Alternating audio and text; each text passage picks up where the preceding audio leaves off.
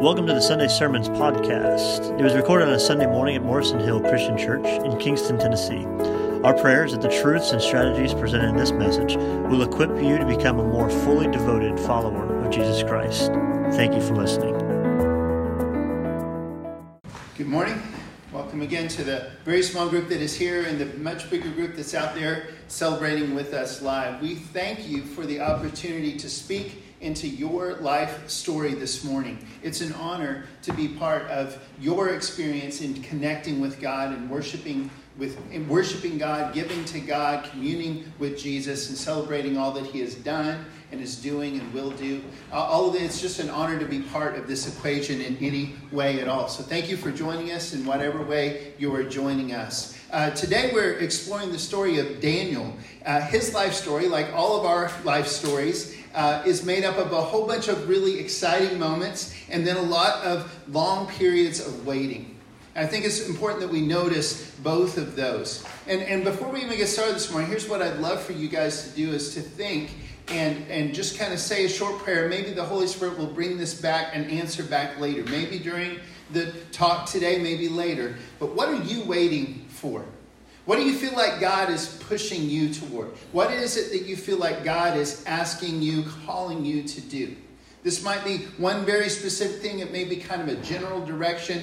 But there's probably something that is not happening yet that you know needs to happen. And I think that's a question that we need to keep asking God. Another thing I'd love for you to keep in mind as we go through this amazing story is that God never abandons His people. Sometimes it may seem like it. If any of us are honest and transparent enough to just talk about our feelings sometimes, it feels like that often. Even those of us who know God well and have served Him for years and really believe from experience, not just faith. We know that God is faithful, but in the moment, sometimes it still feels like He's silent, like He's not even there at all. Sometimes that happens. And the truth is that some of those times are the very times that He is drawing us closer to Himself the most. Sometimes those are the moments where it's most important for us to serve and to do the things that He's called us to do. Some of those times of waiting, those times of isolation, sometimes even moments of outright suffering, those are the things that He uses to lead us, to guide us, to change us, to transform us, to empower us, and to help us make a difference in the world. He's a wise leader. He knows what He's doing. And that's why He uses images all throughout His scriptures, like He says He is a father. Fathers love their children. They protect them. They take care of them. They provide for them. But they also discipline them. And they do everything they can think of to prepare their children for life, even when that doesn't make sense or when their kids actually hate it. He calls Himself a shepherd. Shepherds lead their sheep in places where they get everything they need. He protects them. He guides them. He also disciplines them. And He calls Himself a king and many other symbols that He uses that has this idea. He is a wise leader that knows what He's doing. He's not just someone who just hands out money or whatever else that we might wish He did. He actually is kind of always taking us somewhere in one way or another. Last week we looked at some of these truths playing out in the life of Esther. It's an amazing story. If you missed that, you should either just read it in the Bible yourself or maybe go back and check it out. One of the ways we posted that message. But God blesses us with gifts and opportunities, and He expects us to use them. One of the things that Mordecai told Esther in that story that I love, and we'd like to build on that today, is that God's ultimate will is bigger than any of us. If He says He's going to, in Mordecai's case, deliver the Jews, restore Jerusalem, someday send a Messiah, He's going to get those things done. He is. His will is bigger than any of us. And yet, He constantly, all throughout time, has partnered with human beings. He's constantly got this passion. Part of His unwavering will is to partner with us. And He gives us choices that actually matter, that shape the story, especially in whatever smaller circles that we live in, whatever influence He's given each one of us. The gifts and the opportunities that He gives us are there for a reason.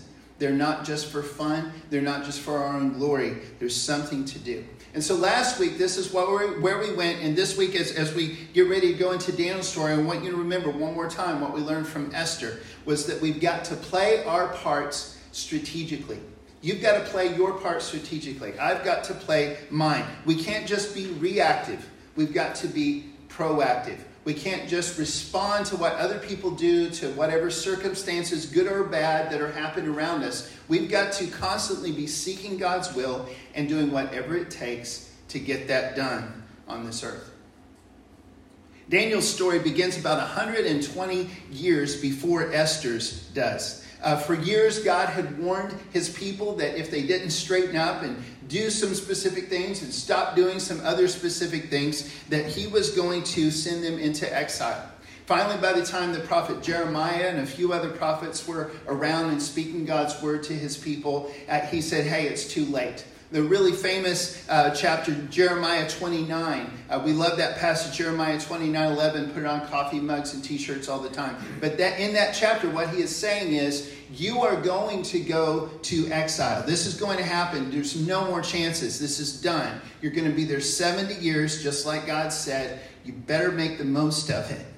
And Daniel's story starts at that moment in time when Nebuchadnezzar, king of Babylon, attacked Jerusalem and took a bunch of people captive. This happened a couple times in waves. But the first one we know from history, in and out of the Bible, this was in 597 BC. We know this not just from the book of Daniel. This story happens in Daniel chapter 1. Also, it happens in 2 Kings 24. It's referred to a few other places. And we also know it from the Babylon Chronicles and several other places in history outside of the scriptures. You're seeing a picture right now of one of these tablets that tell the same stories with the same basic facts, but from the perspective of Babylon itself. Now, the people in this story, you've got to remember, there are heroes. We love to talk about them almost like they're superheroes or mythical characters, but they were real people. This happened. This is history. And they were asking the same kind of questions that we would be asking if we were in their situation. The same questions we ask right now, every single day as human beings. For example, how do you stay faithful when God is silent? How do you submit to authorities when those authorities are not submitting to God? How do you know if and when and how to resist? How do you know if and when and how to submit?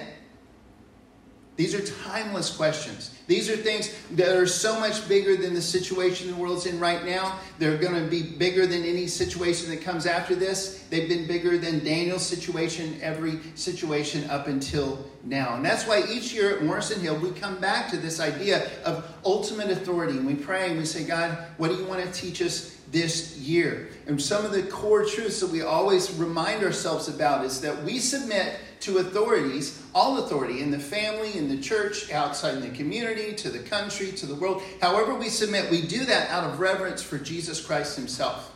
That Jesus Christ is the ultimate authority. And also we remember together that we are his representatives on this earth. He has given us the authority to change this world for him, to build his kingdom, to make disciples who make disciples and change this world, to accomplish his world. And the way he does that is what we've been talking about with Esther and what we're talking about today. God blesses us so that we can bless others.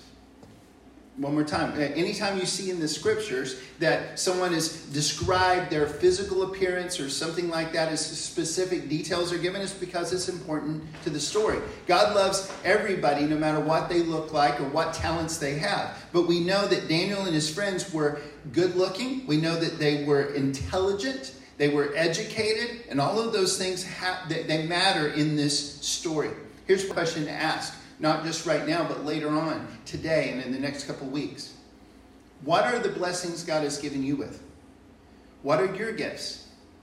What are the things that he has given you? And how can you use those to bless others? More importantly, how is God calling you to bless others? Because God blesses us so we can bless others. Well, Daniel and his friends were actually pretty young teens when this story begins. 597 BC, they were probably about 13 or 14 years old. They were members of the royal family, not necessarily the princes, but cousins of them. They were part of the entourage of the palace, if you will. And they became kind of, because of all of the gifts and potential that they had, the experience that they had up to that moment, they became kind of a royal slave team that worked in the palace of Babylon. The Bible tells us they were educated for about 3 years, but if you look closely, it was a lot more like brainwashing. They had to learn a new language. They had to learn other ways of thinking, even though they still held on to theirs. They had to eat different foods. They even changed their names. This is significant because Hebrew names always mean something. Daniel means God is my judge. Hananiah means God is gracious. Mishael means God owns me, or I belong to God. Azariah means God helps me, or God is the one who helps. God is the Savior. And yet the Babylonians changed their names and called them Belteshazzar, Shadrach, Meshach, and Abednego.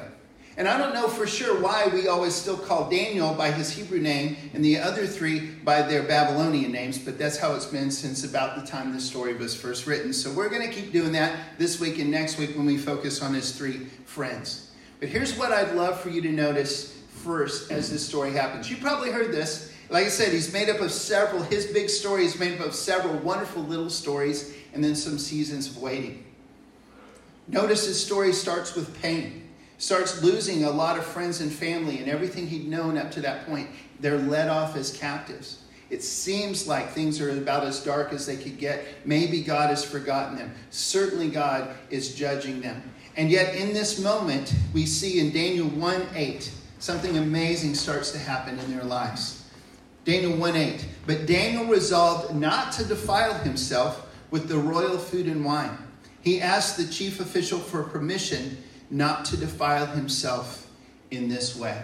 Notice a couple things happening. First off, they're still trying, and despite conforming as best they can to all the things they're forced to conform to, they are still trying to hold on to the things that make them Jews, that make them Israelites, that make them followers of Jesus.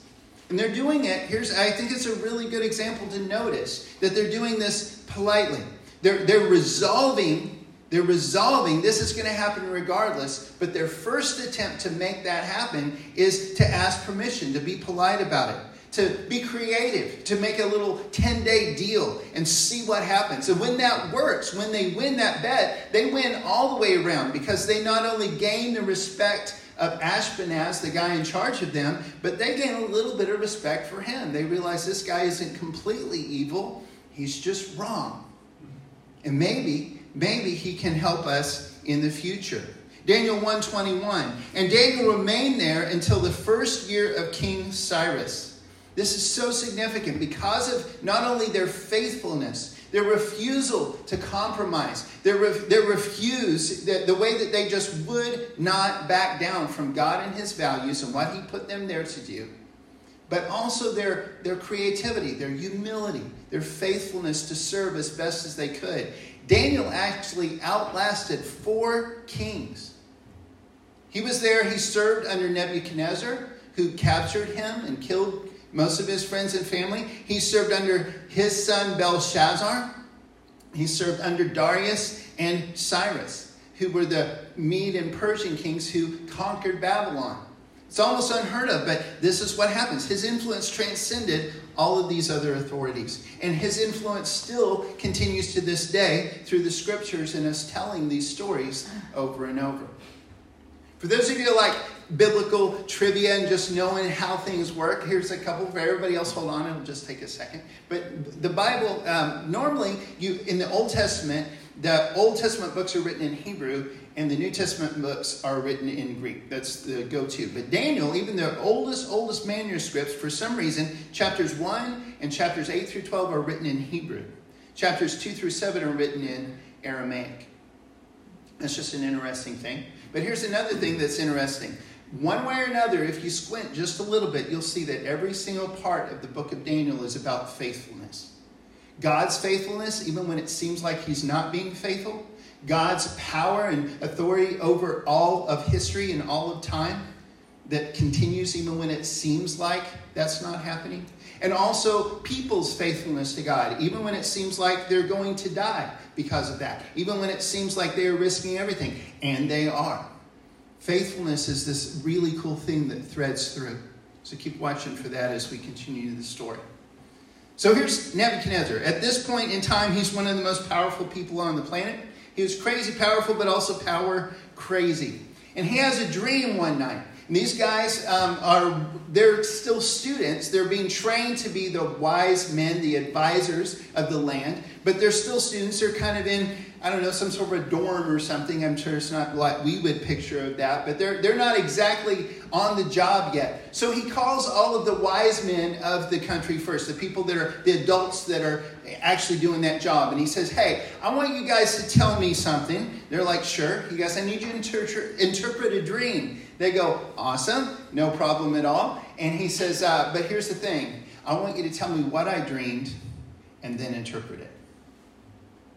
Now, that's a genius move if you think about it. I highly recommend that you never do call a psychic on TV or anywhere like that. But I've been tempted several times just to mess with them. Because they put their numbers on there and they say, hey, call. And I just know they're going to go, can you give me your name? Can you give me your credit card number? And I would love to go, why don't you tell me? You know what I'm saying? If you're really a psychic, you should know this. You should know that I was about to call you. You should call me and say, hey, I know that you're watching this TV right now. That's a genius move. If somebody really has power, they should have power, right? And Nebuchadnezzar, for all his other faults, he knew this. But it scares everybody else to death because their power was really just kind of being creative to interpret whatever dream he had. Making it up, if you will.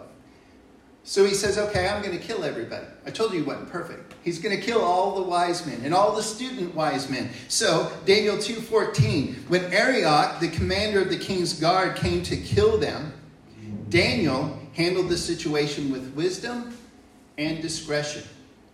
Once again, we see this pattern. We see his trust in God, but we also see this guy's actually pretty smart about it. Notice he does 4 things. What he does in this story, he asks Arioch, he says, why? Why are you trying to kill us? What have we done? What's going on? Can you just tell me why before you kill us? He's polite, but he's also just not letting them kill them. All right? Second thing that happens is he says, can I go talk to the king myself? Which is unheard of. And yet he lets him do it because they've already been earning this mutual respect, this reputation that these guys aren't just crazy rebels. They're actually really smart. They actually know stuff. So he goes to the king and he says, would you at least give me a chance to ask my God to reveal this to me? Would you at least give me a chance? He goes, sure. Next, he and his friends go and they do probably the wisest thing on this list. They go and they pray to God for help. Together they go to him. And in the middle of the night, God gives them the answer. And so then, before they even go back to Nebuchadnezzar, they take a moment to pray. They take a moment to praise God. Maybe they sang it. We don't have the tune. We do have the lyrics. I'm going to read those to you in a second. But here's what we know. They praised God in the middle of the night, and then they went and did what God had just empowered them to do. Pretty good pattern for all of us to follow. Daniel 2, verses 19 to 23 says this. That night the secret was revealed to Daniel in a vision. Then Daniel praised the God of heaven. He said, praise the name of God forever and ever, for he has all wisdom and power. He controls the course of world events. He removes kings and sets up other kings. He gives wisdom to the wise and knowledge to the scholars. He reveals deep and mysterious things and knows what lies hidden in darkness, though he is surrounded by light. I thank and praise you, God of my ancestors, for you have given me wisdom and strength. You have told me what we ask of you and revealed to us what the king demanded. May we always, in moments of stress, moments of crisis, act like this. May we go to God and remember that he is in control. May we submit as much as we possibly can, but also resolve not to submit where we know we cannot. And maybe take time to praise God when he, the great cosmic God that's in control of everything, does something specific for us in response to our prayers. Well, not long after that, Nebuchadnezzar had another dream. This time it was about some scary statue and a big rock that comes and crashes into the statue and destroys it. And then the rock grows and fills the whole earth. Sounds a little bit weird, but those of us who have really studied it, a lot of people interpret this different ways. But here's what I know for sure. This is all I have time to tell you. It does two things that are incredibly important. One is this dream is an accurate prediction of history. Not just some specific things that happened right after that, but also if you squint a little bit, you can see it's kind of a pattern of history that it follows. The second thing it does is it reveals. God is revealing, even to this king, Nebuchadnezzar, through Daniel and his friends, his ultimate authority, and he's also revealing his worldwide vision. At the end of this chapter, we see that Daniel becomes a head official working in the palace, and his three friends become high officials that do not work in the palace.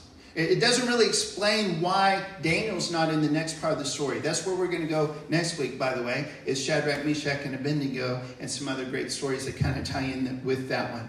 But we're going to move on with just Daniel at this moment, and I just want to let that percolate. That maybe the reason Daniel's not in that story is because he's working in the palace and they're not. But the Bible really doesn't tell us for sure. He has another dream.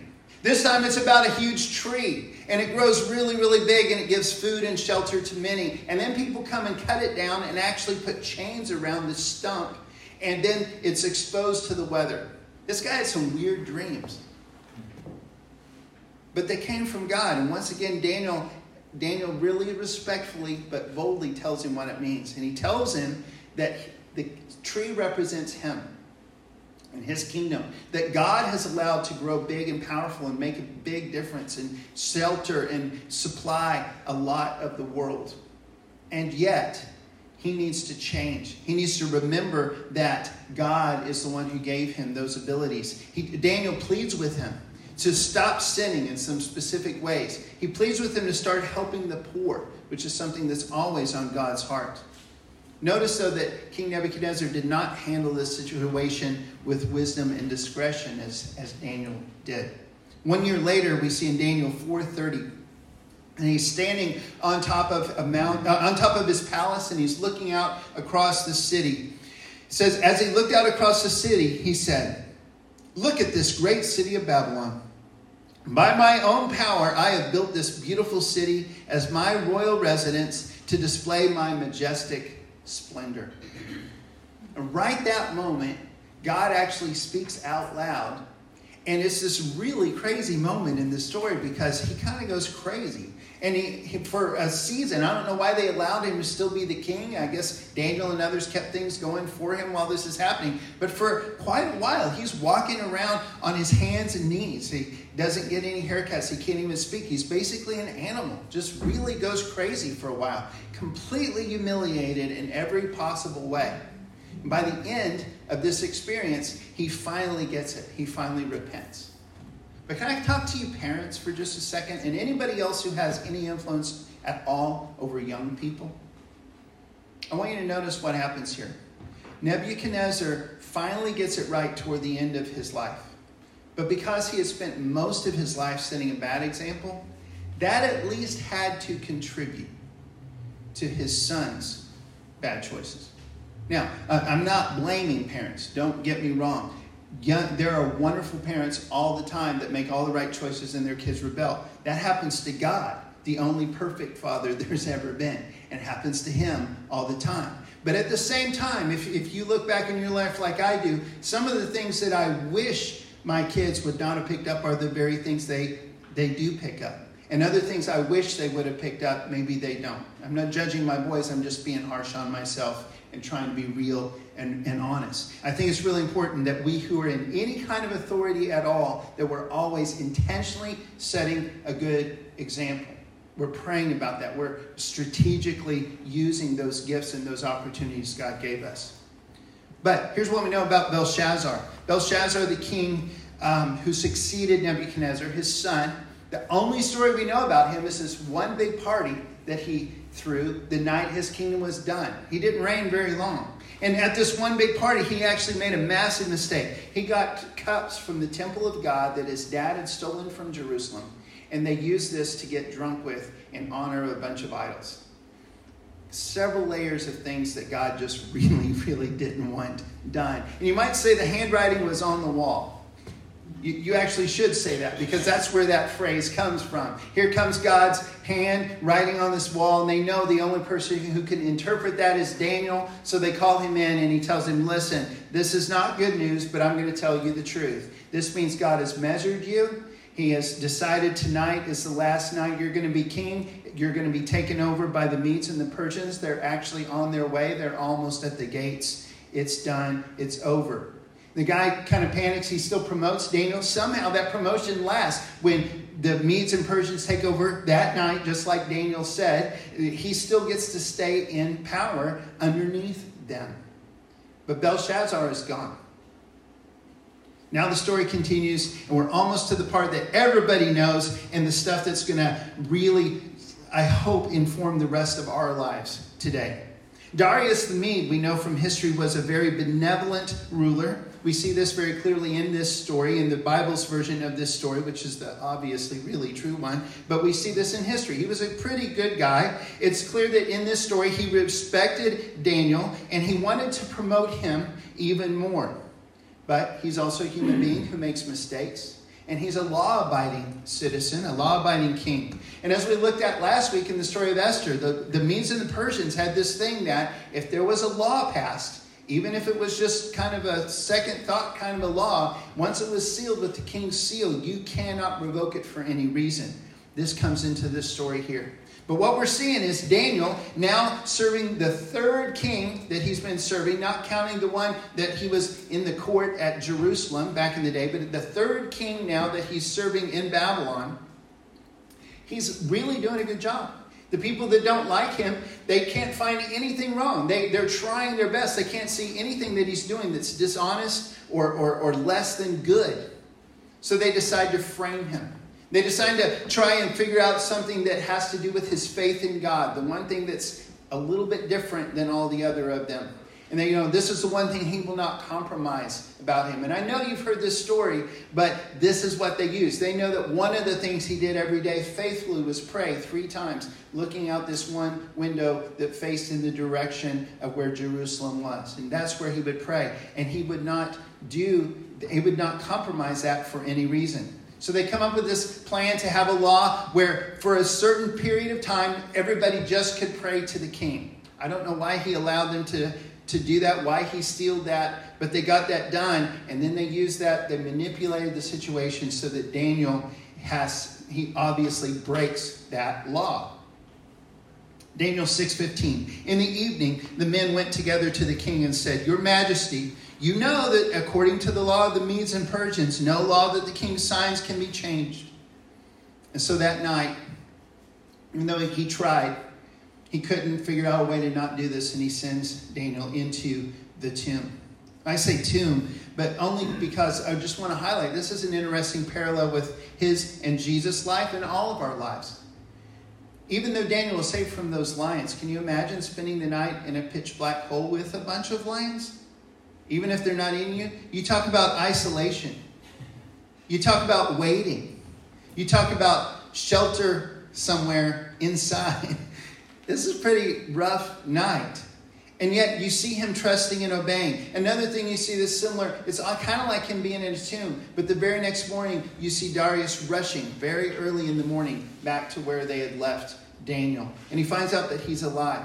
He's not only alive, he thrives, and he outlasts Darius and then serves under Cyrus. Daniel 6:8. So Daniel prospered during the reign of Darius and the reign of Cyrus the Persian. C.S. Lewis has a really interesting thing to say in the Screwtape Letters. He actually has a whole bunch of really interesting things to say, but I'd like to highlight this one. He says, humans are amphibians. They belong to the eternal world, but they inhabit time. I'm still reading his words at this moment. You see just that first part of the quote right now. He says, this means that while their spirit can be directed to an eternal object, their bodies, passions, and imaginations are in continual change. For to be in time means to change. Notice what he says next. He says, their nearest approach to constancy, therefore, is undulation. I love the way he talks. But some people really don't like all those big words. So let me break this down. Here's what he's saying. Here's what you can expect in life. You've got an eternal soul, but you're trapped in space and time while you're here. And one of the things you can always count on is there's going to be cycles. It's not going to be the same. There's going to be seasons. There's going to be times. There's going to be repeating patterns. There's going to be highs and lows. There are going to be good times and bad times, really exciting moments and really boring ones and really scary ones and really hard ones. And it's all going to go round and round and round until you get to step into actual eternity. That's how it is. That shouldn't be a surprise to us. That's how it is. And the rest of Daniel's story is actually a whole bunch of visions where God is telling him some specific things about this world and time. He's talking about the Messiah that's going to come, and he's reminding Daniel of these eternal truths that he has. Daniel 7, Daniel is actually writing in first person here, and he says, "As my vision continued that night, I saw someone like a son of man coming with the clouds of heaven. He was given authority, honor, and sovereignty over all the nations of the world, so that people of every race and nation and language would obey him. His rule is eternal. It will never end. His kingdom will never be destroyed." Obviously, he's talking about Jesus. This is a messianic passage. And notice that this messianic passage has those same two themes that God loves so much. His ultimate authority over the whole process, and also a worldwide vision. This Messiah that's going to come is that. I think it's very significant that Jesus often would refer to himself in the third person and talk about the Son of Man. And he's referring to this passage. He's referring to Daniel's title for the Messiah. Now, Daniel has a bunch of amazing dreams. One of the other ones that I wish I had time to walk you through this whole thing. I've got one more that I want to highlight, and then we're going to wrap up today. But listen to this. This is amazing. One of the dreams that he has, one of the visions, is an angel actually comes and talks to him. And this is after 3 weeks of him fasting and praying about a very specific thing. I don't know if you've ever fasted and prayed. If you haven't, you really should. This is one of the spiritual disciplines that I feel is got all of us in one way or another should try. Sometimes some of us have found it to be incredibly meaningful and powerful in our lives on a regular basis. But he is fasting and praying for 3 weeks. I've never gone that long. But he's fasting and praying. He's asking for something specific. And it feels like to him that God is not answering. It feels like to him that he's just spending week after week, literally waiting on an answer, nothing happens. But what I love is in this story, it's in Daniel 10. You should read it for yourself word for word. But when the angel shows up, he's kind of out of breath almost. And he goes, "Hey, man, I'm so sorry. God heard your prayer 3 weeks ago. But I've been fighting this one demon that's over Persia, and I finally had to get this other angel named Michael to come in and step in and help me so that I could finally get here. So here's your message." It's this really crazy, weird moment, but what that tells me is not exactly how spiritual warfare works, exactly how angels are all lined up on the good side and the bad side. I wish it explained that better. It really doesn't. But what it tells me is, just like it says in Ephesians 6, our struggle is not against flesh and blood, but against the spiritual forces of evil in the heavenly realms. And sometimes there aren't just things going on that we don't understand that God is doing or not doing. Sometimes there's all these other forces going on, angels and demons and other things that we don't even understand at all. There's other stuff going on that's just crazy sometimes, and we have no idea. We think we do, but we don't. And I think that's very humbling and very important that we remember. There were even things Jesus didn't know. He said he didn't know the day that he would come back. Only the Father knew that. We see a hint of that in Daniel 12:9. But then he said, "Go now, Daniel, for what I have said is kept secret and sealed until the end of time." And in Daniel 12:13, these are the last words of the book, the last messages of the messengers God sent to him. They say to Daniel, "As for you, go your way until the end. You will rest. And then at the end of days, you will rise again and receive the inheritance set aside for you." Go your way until the end.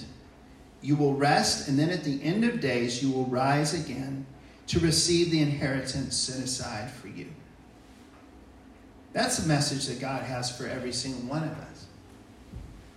Your life is going to have a lot of ups and downs and cycles. That's how it is. You're going to have exciting moments and long periods of boringness and waiting. You're going to have a lot of pain and suffering, and a lot of wonderful, wonderful things happen.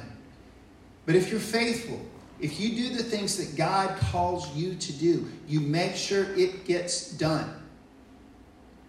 Someday you're going to rest, and someday you're going to experience an eternal reward. So here is the message at the heart of all of the story of Daniel that I'd love for you to take away today. Obviously that theme of faithfulness, but here's what faithfulness looks like. Find a way to trust and obey. Find a way. Sometimes it's going to be hard. Sometimes it's going to be confusing. Sometimes you're not going to know for sure that it is the right way. But you need to find a way. You need to constantly be saying, what has God empowered me to do? How can I bless others with that? What is God calling me to do?